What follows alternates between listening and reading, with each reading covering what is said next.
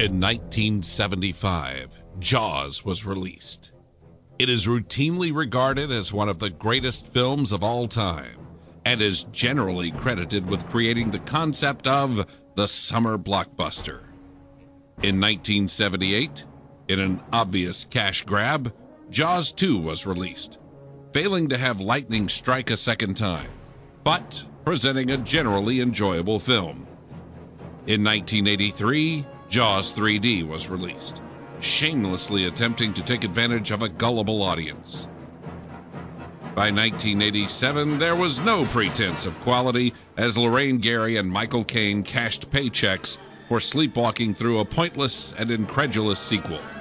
In 2016, Paul Spatero created Is It Jaws?, in which he and a group of rotating guest hosts discuss new and old movies and place them up against the Jaws scale, which ignores some elements of the actual films and sets forth a rating scale. Jaws, an all-time great classic film. Jaws 2, an enjoyable film with some flaws but worthy of multiple viewings. Jaws 3, a moderately enjoyable film. And finally, Jaws 4, a bad movie. Please join Paul and his guests as they ask the ever-important question, is it Jaws? It was 20 years ago today. Sergeant Pepper taught the band to play. They've been going in and out of style, but they're guaranteed to raise a smile. So may I introduce to you the acting number of this year, Sergeant Pepper's Lonely Hearts Club Band. The Sergeant Pepper's Lonely Hearts Club Band. The town of Heartland, he left his musical instruments. These instruments have the power to make dreams come true. And as long as they remained in Heartland's care, humanity would live happily forever after. Sergeant Pepper's Lonely, Sergeant Pepper's Lonely, Sergeant Pepper's Lonely Hearts Club Band. It's wonderful to be here. It's certainly a thrill. We hate love. We hate your. We love mine. Love is all, love is you, sweetie. Bang, bang, that swell silver hammer came down upon her head.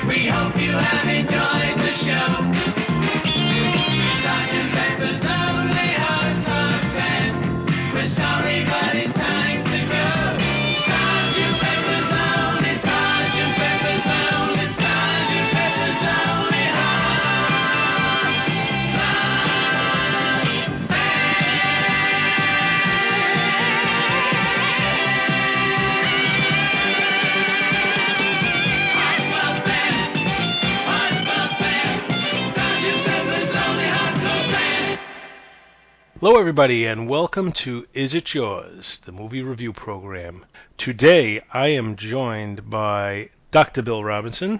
He's so heavy.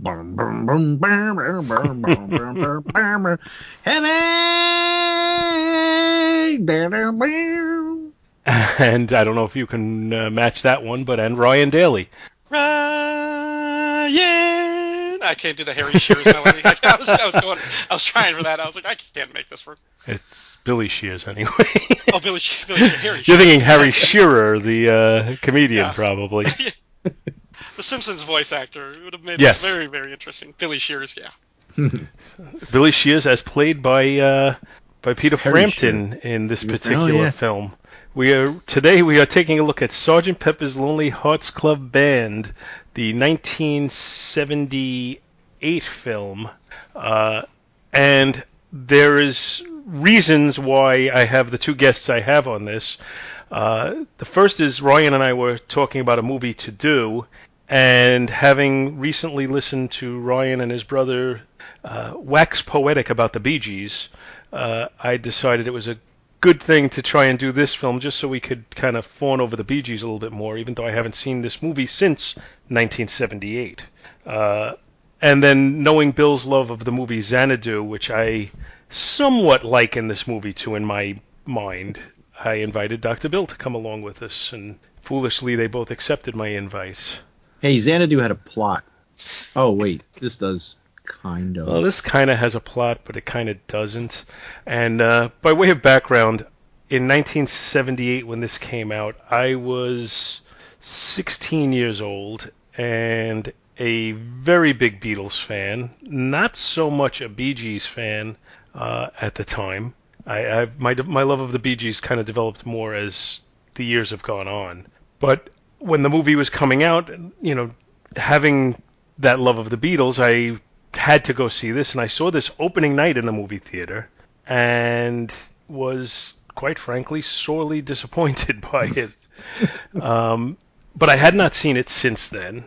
And again, with my love of the Bee Gees kind of developing at a later age, I thought I might appreciate it more watching it now. So I figured let's put it out there, and I watched it again, and I'll save some opinions for it till later, because I'm curious as to what your mutual experiences were on this one. Anybody at all. Are we afraid to go first? You No, go ahead, go Ryan. Oh, no, you go first. I insist. When you asked me, it's like, how about Sgt. Pepper's Lonely Hearts Club Band? I was like, oh, okay, it's been like 20 years since I've seen it, but sure, yeah, I do think I saw it in the 90s, and then as I started watching it last night, I remembered, I was like, I started to watch this movie 20 years ago, and I know I never finished it. Did you manage to finish it last night? I did. Yeah, so yeah, like going back and like looking at everything in this, and certainly like once you asked, I was like, oh yeah, the Bee Gees. Obviously that was that connection. So I was watching it for that purpose, and there was just a lot of stuff that I forgot, like especially like cast members in this. Like once the movie opens up and you hear that narration, I swear I can remember having the same thought two times, like 20 years separated, and it was. The narrator, sort of mayor character, is played by George Burns, and he was really before my time in a lot of ways. Like when he was really I've always known who he was, but I didn't see a lot of his movies. I didn't grow up with him. He just wasn't a fixture of pop culture that I was really, really familiar with. So I didn't necessarily like hear his voice and automatically click, oh, George Burns, obviously. Both times I've watched this movie, when I heard him talk, I was like, is this Peter Falk? Is this Columbo narrating this movie? I don't know why. Maybe it's the Princess Bride's influence on you. It could be. That very well might have been. But I just remember having that thought, and then just like watching the credits, I'm like, oh, Steve Martin. I was like, I know I didn't get to his part the first time. I know I checked out before that. So yeah, seeing Peter Frampton and the Bee Gees, gosh, it was such a weird cast to see them as the band, and it's such a 70s staple, because you look at what was considered a rock icon sex symbol back then versus what you would expect today is quite different. I would tend to agree with you on that. Somebody, after I posted my Bee Gees episode, somebody posted, it's like the brothers Gibb were interesting in that there were like 4 brothers and half of them were good looking and the other half really weren't. What kind of genetic pool did that come from? But Maybe a shallow one. Yeah, I wasn't this movie on TV once, like broadcast TV way back? I'm sure it was at some point. Because I think that's the first time I saw it. And the first time I saw it, I did not have as much of an appreciation of the Beatles music as I do now, and I grew to have in high school. Because when this came out, I would have been only about maybe 9. So it wasn't really on my radar as much as other things. But I remember watching it fully, I think on cable, probably when I was about maybe in the early 80s. And it was strange, it was weird. And then later on, started to like the Beatles, then saw it again and appreciated it more because now I had, grown to, get a little bit into the Bee Gees. And then I watched it again only like about 2 years ago.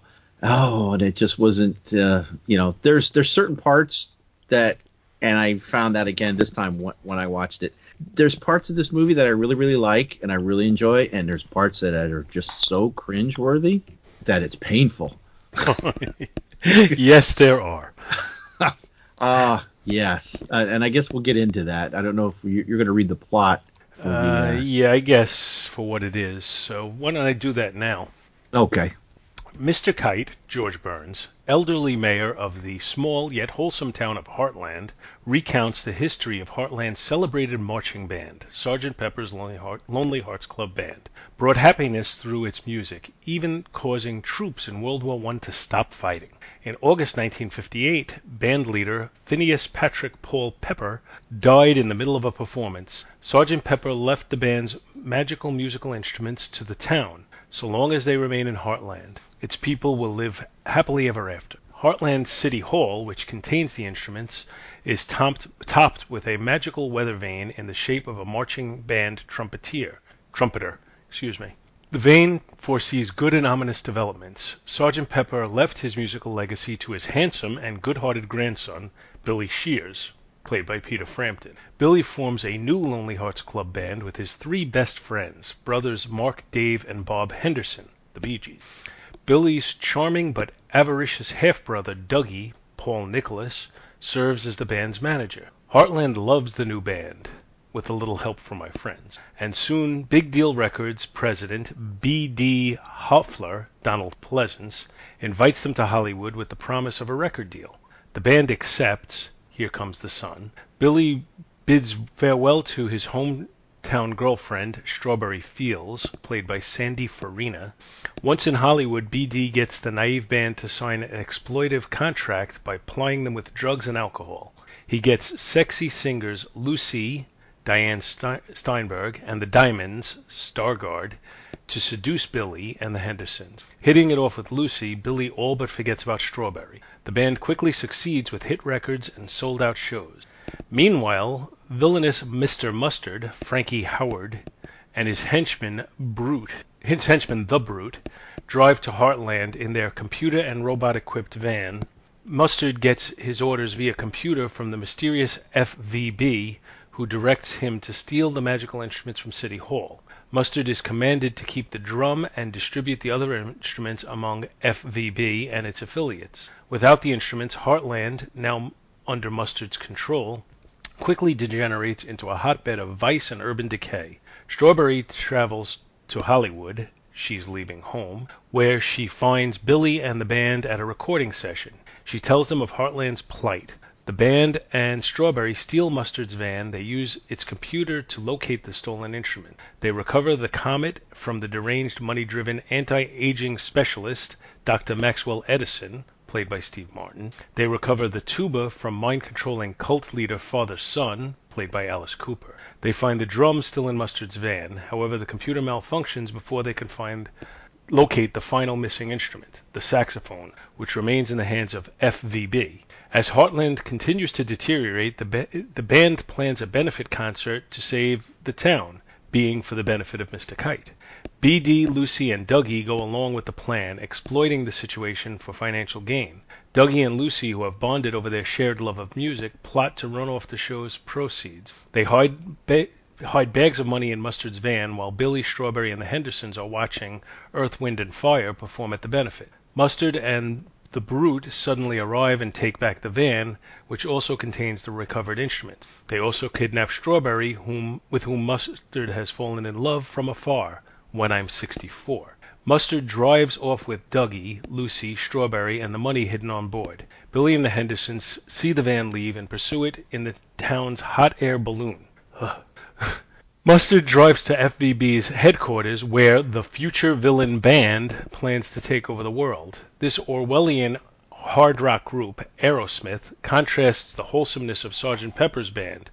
FVB is described as the evil force that would poison young minds, pollute the environment, and subvert the democratic process. They perform in militaristic uniforms on a high platform stage made to look like stacks of money, accompanied by uniformed youth twirling flags.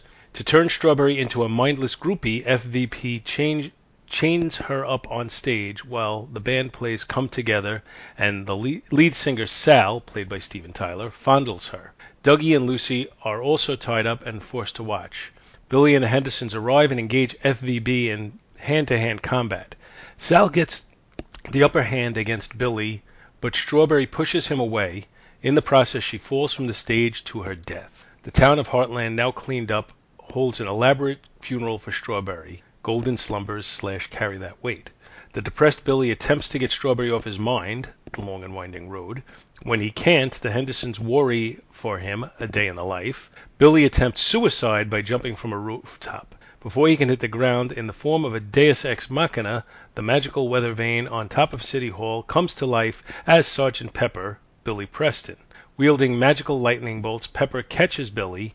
Get back! Pepper dances through the town square, transforming Mustard and the Brute into a bishop and monk. Mustard's van is transformed into a Volkswagen Beetle. Dougie and Lucy are transformed into a priest and a nun. Strawberry is restored to life and happily embraces Billy. Sgt. Pepper transforms the band members' mourning suits into shining new uniforms. In the finale, the cast appears with numerous celebrities in a tribute to the original Beatles album cover. And that's the end of this. I hesitate to use the word film. And you said there wasn't much of a plot. There really isn't, despite the fact that they go on and on and on with it. I mean, it's almost like a child's story, really. None of the characters have any spoken line. Well, there's a reason for that. Because none of them can act? That would be pretty much it. That's why they did a lot of voiceover with George Burns. I think one of the things was the acting and the accents. So they were kind of like, let's let George do some talking. Now, watching this, I feel like it's a combination of trying to recreate it's not even that I think it's a great movie, but I think they're trying to recreate Tommy by The Who, the rock opera, but trying to do it with the sensibilities musically of 1978 when you had the disco invasion and Saturday Night Fever had been so big. So I think that's what we're playing with here. And honestly, the thing that really surprised me was my familiarity and my knowledge of Peter Frampton is mostly from the album Frampton Comes Alive, which I think is probably a very common thing. You're probably not unique. Mm-hmm. Yeah, exactly. And based upon that album, I think of Frampton as kind of a rocker.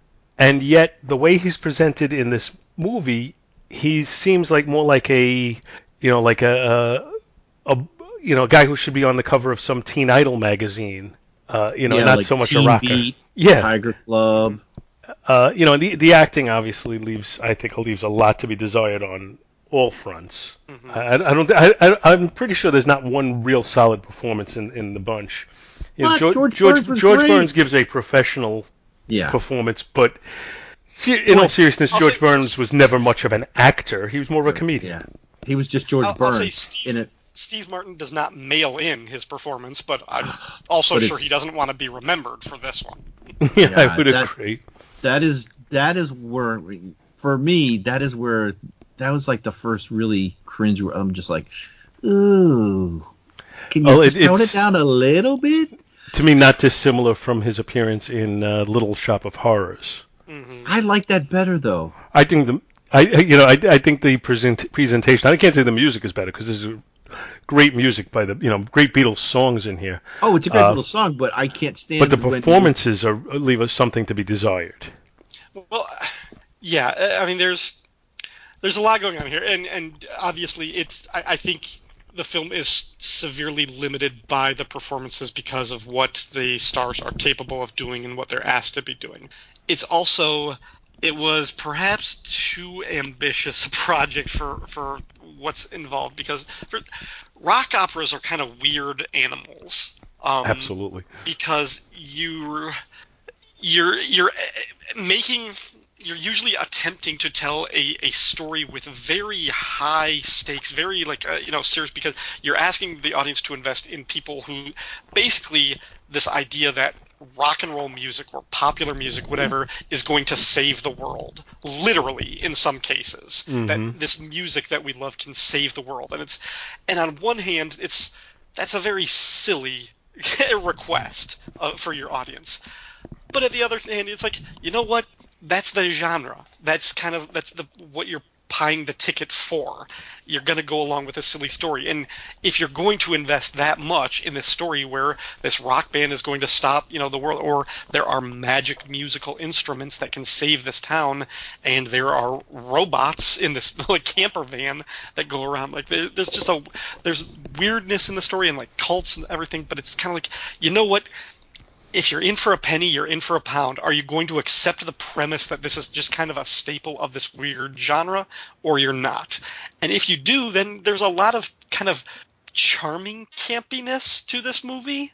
Oh, I buy into this because, I mean, again, I'm the guy that likes Xanadu, where a muse comes down and is an inspiration for a guy painting album covers, and there's ELO music to back it up, and Olivia Newton-John. So, and I think it's a testament to the music that they're using. I think is what pulls the nose up a little bit on this. Even with some of the cringy performances, it's the music they're performing that I think transcends the, I don't want to say bad acting, It's but transcendent.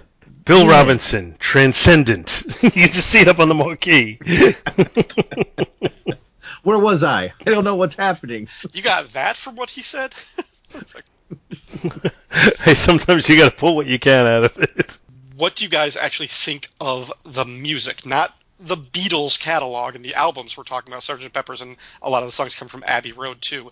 Forget You mean about the the original performances? source material. Yeah, what do you think of the songs in the movie? If you take the original catalog, you take this song list, and you just put together a DVD, or excuse me, a CD of the Beatles performing these songs, I'll sit and I'll listen through it, every song, and I'm going to enjoy the hell out of it. When I have heard these songs, and I haven't heard all of them, but some of them I've heard since the movie. I'll give you two examples: is "Come Together" by Aerosmith or "Got to Get You you Into hear My that. Life" by Earth, Wind and Fire. I'll hear them usually in a vacuum. Like I'll hear "Come Together" as part of an Aerosmith CD, and it'll be 6 Aerosmith songs in a row, and one of them will be "Come Together." Or the same thing for "Got to Get You Into My Life" with Earth, Wind and Fire. And when they're presented that way, I find them to be almost charming cover versions of the songs. In a small sampling, I'm fine with almost any one of the songs. I mean, I could do without, George Burns being for the benefit of Mr. Kite so much. No. He does Fixing a Hole. Yeah, that's right. He does "Fixing a Hole." You're right. Fixing a hole where the rain. Oh, sorry. Yes, and you'd almost sound like him. That was very good. But you know what I mean? With the songs that are actually performed by real singers, any one of them I'm kind of okay with to hear in a vacuum. But when you just start piling it on, and you see it in this whole movie, by the end of it, it's like, yeah, I've had enough. I need to cleanse my soul with the Beatles performing these songs. Well, I do like the last one when Billy Preston. I do like when he comes back at the end doing Get Back. Which Because he Billy performed on Preston the also- original version, which is kind of cool. Yeah, So, I mean, he kind of pulls it up at the end. It's like, oh, okay. Thank you, Billy. Thank you for coming back. No, stop! Everybody's singing together. No. Do you want to stop there? Ryan, what did you think of the music? And that this comes just again by way of background. If you get a chance to listen on the Fire and Water Network to Ryan's discussion of the Bee Gees, I recommend it highly, especially if you have any affection for that band, because I thought it was a terrific show. And having that by way of background, what did you think of the music in this? Mostly, I didn't like it. There were a few exceptions. Well, I shouldn't. When I say I didn't like it, that's not me saying I hated it and this was terrible. That's not what I'm saying. And there it's were the truth. I'm just not saying it. Yeah, there were a few notable exceptions, as you mentioned, the Earth, Wind, and Fire song, the Aerosmith cover, and everything like that. I'd like to get back at the end. Also, right before, I liked Barry Gibb singing "You're Gonna Carry That," or what is Carry That Weight? Day in the Life? No, it's "You're Gonna Carry That Weight," and what's the song that leads into it? Golden Slumbers. Golden Slumbers, yeah, thank you. So there were a few of those like that, but in a lot of cases, I felt like if you're going to cover Beatles songs first, that's very ambitious. That's a tough request because 99 times out of 100, you're not going to do better than the original source material here. So I think the alternative, if you want to make it a staple, if you want to make it your own and really compare, you at least have to try and do something different with it, do something different compositionally. And there were a couple songs, like just the lead off with the first couple songs with Sgt. Pepper's Lonely Hearts and then Billy Shears and everything. I was like, these songs sound too similar to the originals, but not as good. So almost like somebody singing it off key. Yes, and that even though the Bee Gees are not off key, but you're like, I know what I should be hearing, but I can't rectify it in my mind. You're used to the song in a different key, so it makes it sound like, although I'm sure they're hitting all their notes just as they should, it almost sounds like they're off key because it's not what you're accustomed to, although they're playing it at the same pace and kind of with the same arrangement. Yeah, and whether, I mean, this might seem unfairly harsh, but to me, like what it planted in my mind was it gave me a sense of that this is an amateur act or something like that. That these guys aren't like a ready. cover band. Like a cover band that's not ready for prime time, and that immediately just put me in the thing where it's like, oh man, now they're in a hole that they're gonna have to climb their way out of. And once they get to "I Want You, She's So Heavy" with Donald Pleasance doing the spoken word version of it, at first I was like, whoa, how long is this movie? I'm pretty sure that was where I checked out the first time back in 1998 or something when I watched it.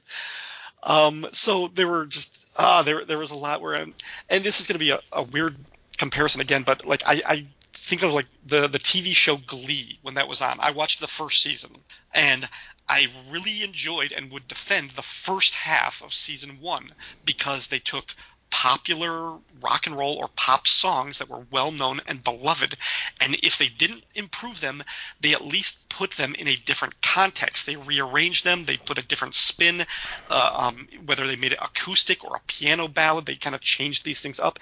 And I was like, okay, you're at least trying something innovative with this song. And when I was watching this, I'm like, a lot of these songs, they're not really trying that. And if they are trying something really radically different, it's not working. And I wondered, is the reason because they were too beholden to the material, because they wanted you to recognize that this was this great Beatles song and they couldn't break away from it? So I don't know. Again, it might have just been the premise of trying to do this, just kind of hamstrung them. But overall, I think a big thing that keeps this movie from being Jaws in my mind is just most of the music I find kind of weak. Especially when you look at it in a movie where there is no spoken word to speak of by the main actors. So, but just an interesting quote on the Wikipedia page. It says, when asked about the film in a 1979 interview, George Harrison expressed his sympathy for Stigwood, Frampton, and the Bee Gees, acknowledging that they had all worked hard to achieve success before making Sgt. Pepper. He said of Frampton and the Bee Gees, "I think it's damaged their images, their careers, and they didn't need to do that. It's just like the Beatles trying to do the Rolling Stones. The Rolling Stones can do it better." So he's basically saying, it's foolish of you to try and do our songs better than we do them. Yeah. So, which one that I thought did work that was different was was when they had the robots, because it kind of it seemed like a precursor to Daft Punk. Yeah, actually, they look like that. Yeah, but I can't remember which. Did they do the opening to She's Leaving Home? I think. Can't remember which one they did. She's leaving. On the It's the IMDb Bee Gees page. and John. I can't see who it cuts off. Mm.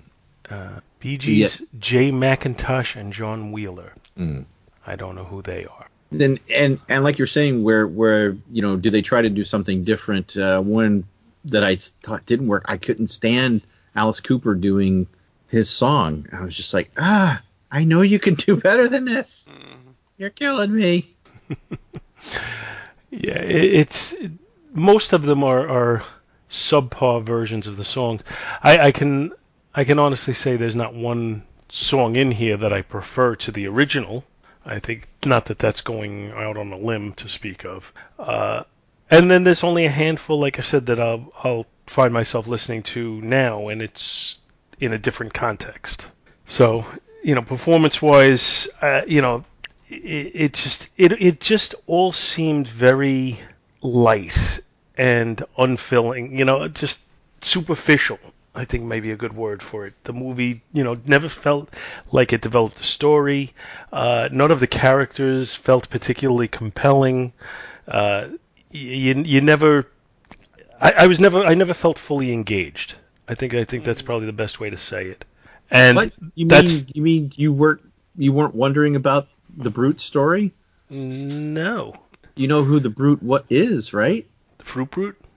No, the actor. You didn't recognize him? Let's see. Who's the Brute?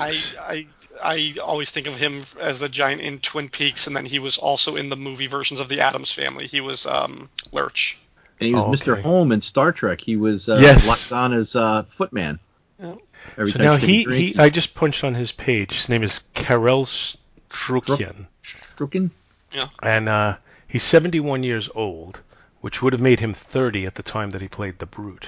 And This was his first acting gig, because what was it? Somebody saw him on the street and it says, "We need to get you into a movie." He was also in The Witches of Eastwick. He was like Jack Nicholson's manservant. He was in Ewoks: The Battle for Endor. So yeah, no, I had not realized that was him, Bill. What? I'm turning in my Deep Space Nine cred card. That's it. You're done. So yeah, so the final song, and Bill, I know you were looking at the list of guests that they have on that. There's quite a few. I think the one I found just most off-putting, every time they zoom in on her, I would think, wait. Carol Channing? Yeah. It just bothered me to have her in there. It really did. And she looked as old then as she never aged. Yeah, she was just timeless. She died this past year, 2019, at 97 years old. She looked better than Johnny Winter. Well, Johnny Winter never looked all that good. But there are some names in there that I find interesting. Jack Bruce from Cream. Mm-hmm. Keith Carradine. He was like, "Hey, I know that guy." I was like, "Yeah." Dr. John. Hart is in it. Curtis Mayfield. Robert Palmer. Etta James. At last. Leif Garrett. Peter Noon. Cousin Brucey. Jose Feliciano. Frankie Valli. I mean, Wolfman Jack. Oh, he was easy to spot. Yeah. Oh, yeah. Oh, there's a lot of them that were easy. Some of them were a little more hidden than others, but there were definitely, watching it through, there were a lot of people who I could pick out without the list in front of me. Shana Na. But it was, sometimes you give a movie another shot, figuring, okay, there's two ways that you do it. Sometimes you love a movie when you're a kid and you see it as an adult and you're like, what the hell was I thinking? It was all nostalgia driven and nothing else. And then on other occasions you give a movie a second chance, and sometimes the men come back, sometimes they don't. This one, my feelings about it were not particularly better than they were 41 years ago. Here's a question then. With a better cast, better performers, better production value, could this story, this concept of making basically a rock opera movie based on these Beatles songs, could this be redeemable? Would you want to see somebody else attempt this, like with new pop stars, new singers? So like right now, like if we were to recast this. I don't think I'd want to see it with new pop stars. I really think I would be very turned off by that, even more turned off than I am by this. But if you did it with unknowns playing the parts, I think it can be put together correctly. I think they've had a lot more success with this type of thing in more recent years on Broadway, doing shows like the Jersey Boys, where you're telling the history of the Four Seasons, and most of it is through songs. You had Beautiful, which was the Carole King story. You had Moving Out, which was a fictional Billy Joel story. It was not the story of his life. But they've done this now. They did Mamma Mia with the songs from ABBA. I think they've had success with it over the years, and I think you could probably look at those Broadway shows and put together something. Now, all that said, Mamma Mia and Jersey Boys were not great movies, although they are terrific Broadway shows. So you'd still have to go a ways to make a good movie out of it. I don't know who thought Pierce Brosnan could sing. Oops, sorry. I guess I'm showing my show tunes card there. Have you guys? I think I've only seen it once, but I've listened to the album, although not in a long time. For Across the Universe, it was another. I did not see it. I heard that was not bad. I couldn't remember the name, but I knew I was thinking about that when Paul was talking. I couldn't think of the name of the movie. I heard that wasn't bad at all, and I would be open to seeing it. That I think was a lot of I don't think there was like a few stars and then a mixture of unknowns. Bono was in it. Joe Cocker. The female became a star. She's in a bunch of HBO stuff now. She's in Westworld. I can't think of her name now. Evan Rachel Wood. Yeah. So now there was a movie. Review that. There was a movie this past year, and I'm trying to remember the name of it. I think it was called Yesterday, and it's about I think like a young guy who's in a Beatles cover band, and is that where he goes to an alternate universe? He wakes up in a world. He wakes up. Nobody remembers the Beatles. Yeah, because John Lennon was he wasn't killed, or he did something different or something. Wasn't that it?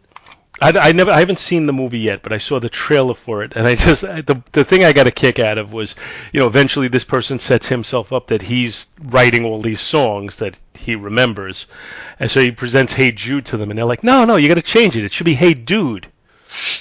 And I found that to be amusing, and I said, I got to see this movie at some point, but I still have not seen it yet. But yeah, I think you can make a movie with Beatles songs, and I think you could do it well, but I don't think they've done it yet. And although, or at least I didn't think they did it in this particular Sgt. Pepper's, because I haven't seen Across the Universe and I haven't seen Yesterday, so maybe those are better. Maybe this will be a trilogy. Maybe I'll have you guys back, torture you some more with these movies. Keep watching. What do you think? Ryan, since you presented the question, do you think they can do it, and what do you think they'd have to do differently to try and make it? A better soundtrack in terms of better cover versions would make the difference. I think part of it is even as you were describing the plot, it's so weird. Like you almost don't get that, like what is written in that summary from just watching the movie because of the lack of dialogue. You're just relying on the text, the lyrics of the songs to convey this narrative, which isn't really apparent. And like, I don't know. I mean, the albums are like songs that I like harmonically and phonetically, but I've never really done a deep dive on Sgt. Pepper's and like really kind of like embraced it and tried to analyze like the concept and what this is all about. So I don't know if like the characters and the kind of setup intrinsic in those lyrics, if they lend themselves to this kind of story. So I think it could be done better.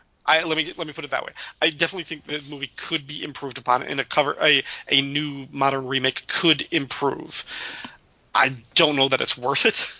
Like that money and that talent can be used elsewhere. So I mean, I don't know that this is a story that needs to be told. But Well, I don't know. even the Beatles had mixed levels of success when they tried to put their songs onto film. I mean, A Hard Day's Night, I think, is a terrific movie. Help is a pretty good movie. Magical Mystery Tour is indecipherable and horrible. Let It Be is kind of sad because it's, except for when they're actually playing, it's kind of the disintegration of a great band. So their level of success has been varied. Yeah. So to give other people their music and try and do it, it's not an easy task. Put it that way. And as you said, I don't know if it's worth it because I don't know that it would resonate with today's audiences to the extent that it would need to turn it into a hit. Well, I just did a quick skimming of Across the Universe, and it's got its own plot. It's got like 33 different Beatles songs spread throughout it, so I might be interested in finding this. Well, yeah, I don't think it was necessarily like that. The story itself could have been done without being a musical. I think they just kind of like threw that in there as an added element. As much as I recall, to the best of my recollection, it wasn't necessarily in adaptation of the music necessarily. Well, so I'm going to just assume that you guys are not rating this as a Jaws. I'm going to go out on a limb with that. No. And I'm going to say, where do you guys think it falls among the other three categories? It's not Jaws 4. I mean, there's enough charm, there's enough heart, and there's enough effort into this, and just kind of for almost campy, like just scrutinize this, like what, like just in terms of that value, it's well beyond Jaws 4.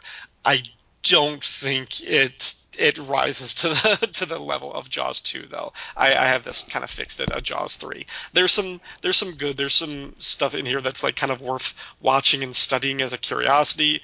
There's some good music. There's some legitimately good music in here. But overall it's weird and not necessarily always entertaining weird. Sometimes it's just weird. So I have it a pretty fixed Jaws 3. Dr. Bill?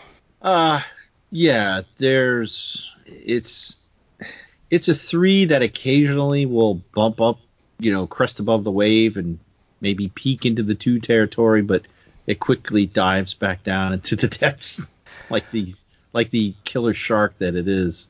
I do have to say that since the first time I saw this, and every time I actually listen to the She's So Heavy, I always see that spinning bed in the shape of a record. Yeah. That is stuck in my head. Just keeps spinning and spinning because it's just that visual actually goes well with that song for some reason. It just encapsulates it great. So, but yeah, it's a 3. It's a Jaws 3 with a cresting into 2s momentarily. I hate to be the biggest naysayer, but I'm actually going to give it a Jaws 4. I think this movie often, unless you're a huge Beatles fan who feels you have to stay with this, I think it gives you adequate temptation to turn it off very often during the film. I think there are some points where it rises up, as you say, Bill, but I think it rises up to Jaws 3, where there's some entertaining sequences in there. But I don't think it's enough to save the movie on a whole. And I think I gotta, as much as I love the Beatles, and anybody who's listened to me long enough knows that I love their music. But I have to put it as Jaws 4. See, I would give it almost an extra grade just because of Donald Pleasence's look. like the wig, the facial hair, the shirt, and everything like that. Like as soon as I saw him, I was like, oh, don't sing, Donald, but I'm digging, I'm liking your vibe, whatever's going on. Yeah, just keep shoving that cocaine in front of them and get them to sign that like miles long contract. That's so dark too. They're really just, and there's in some of the trivia that one of the Bee Gees was concerned because it's like with all the actual drugs that were on the set. I mean, it's possible that those actually were drugs in those scenes. I don't remember who said it. I heard it like from a comedian or something. It was like it was the 70s. Cocaine wasn't bad for you back then. So, just on Wikipedia, they have one section that says other films released during the late 70s disco and jukebox movie musical craze. Saturday Night Fever, Thank God It's Friday, which had a young Jeff Goldblum in it, by the way. Skate Town, USA. I think that may have been, what's the name, from The Exorcist? Linda Blair? Linda Blair, yeah. I think she may have been in that. Oh, Either Scott her Baio, or... Scott Baio, Flip Wilson, Maureen McCormick. This is Skate Town? Yeah, Ron Paulo. Okay, Ruth I'm thinking of the Buzzy. wrong movie then. Patrick Swayze. Oh, my God. Then The Apple, which I never heard of. Xanadu. Yeah. Can't Stop the Music. Well, that was the Village People one. Yeah. And Fame. Bruce Jenner was in that, too, I think. The Apple, I think that might have been like a weird Golem Globus movie or something. It was, yeah. It was a Golem Globus movie. Okay, I haven't seen it, but I remember Rob reviewing that on like his Golem Globus special for the Film and Water podcast. That sounds like a trip. That sounds like Catherine really Mary weird. Stewart. Oh, I remember. She was in Night of the Comet, if I remember correctly. Oh. Sad that I Ugh. this. So, I guess... Oh, wait. She didn't even have her own singing voice. Somebody else did her singing in The Apple. Why, that little cheat. Now, without giving a review of it, Ryan, have you seen Xanadu? I have not, actually. Because I have been telling Bill I will have him on to review that one, and since it does have a certain kinship to this movie, I thought if you were interested when we cover that, you're welcome to come back. If you give me a heads up, if you give me enough time, I will watch it, and I will come back for that. Okay, so... I have the Blu-ray. I'm not sure exactly when we're going to do it, but the next time this trio will be together as a trio will be to cover Xanadu. Woohoo! And then maybe in a few years we'll do Cats, which comes out this Oh, weekend. God. No rush. I saw Cats on Broadway and really did not like it. I'm just on a downer trip today. What can I tell you? You gave this one a Jaws 4, and you asked us to watch it again. So. I know, well, and I did give you the background that I had not seen it since 1978 and was trying to give it a second chance, hoping that I'd like it this time. Oh, and I just stepped right into it because I was all like, oh, yeah, man. Oh, I'm ready. Oh, yeah, this is great. Yeah, that was before I was only like about 20 minutes into the film, and then I'm just like, my God, what did I agree to? Well, I have now watched it 1.5 times, and I don't think I will watch it again. Yeah, I don't see myself putting this on anytime in the near future. But, you know, if anybody has seen this movie and disagrees, please let us know, because I think I make it clear I do respect all opinions, even when they do disagree with me, and I'd be curious to see if somebody really liked it and why. If you agree with us, you know, you could write in also, but I'm mostly curious to know about the people who disagree on this one. You know, you can write in at jawspodcast@gmail.com. In the meanwhile, we'll see you in 2 weeks. Thanks for coming on, guys. Thank you for having me. Thank you. What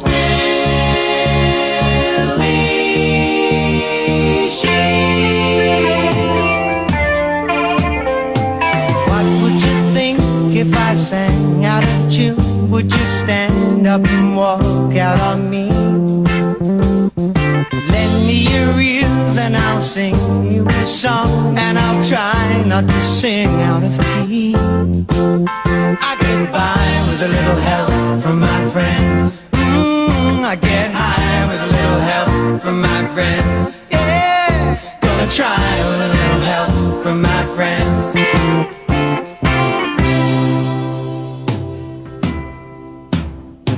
What do I do when my love is away? Does it worry you to be alone? How do I feel by the end of the day? Are you sad because you're on your own? No, I get by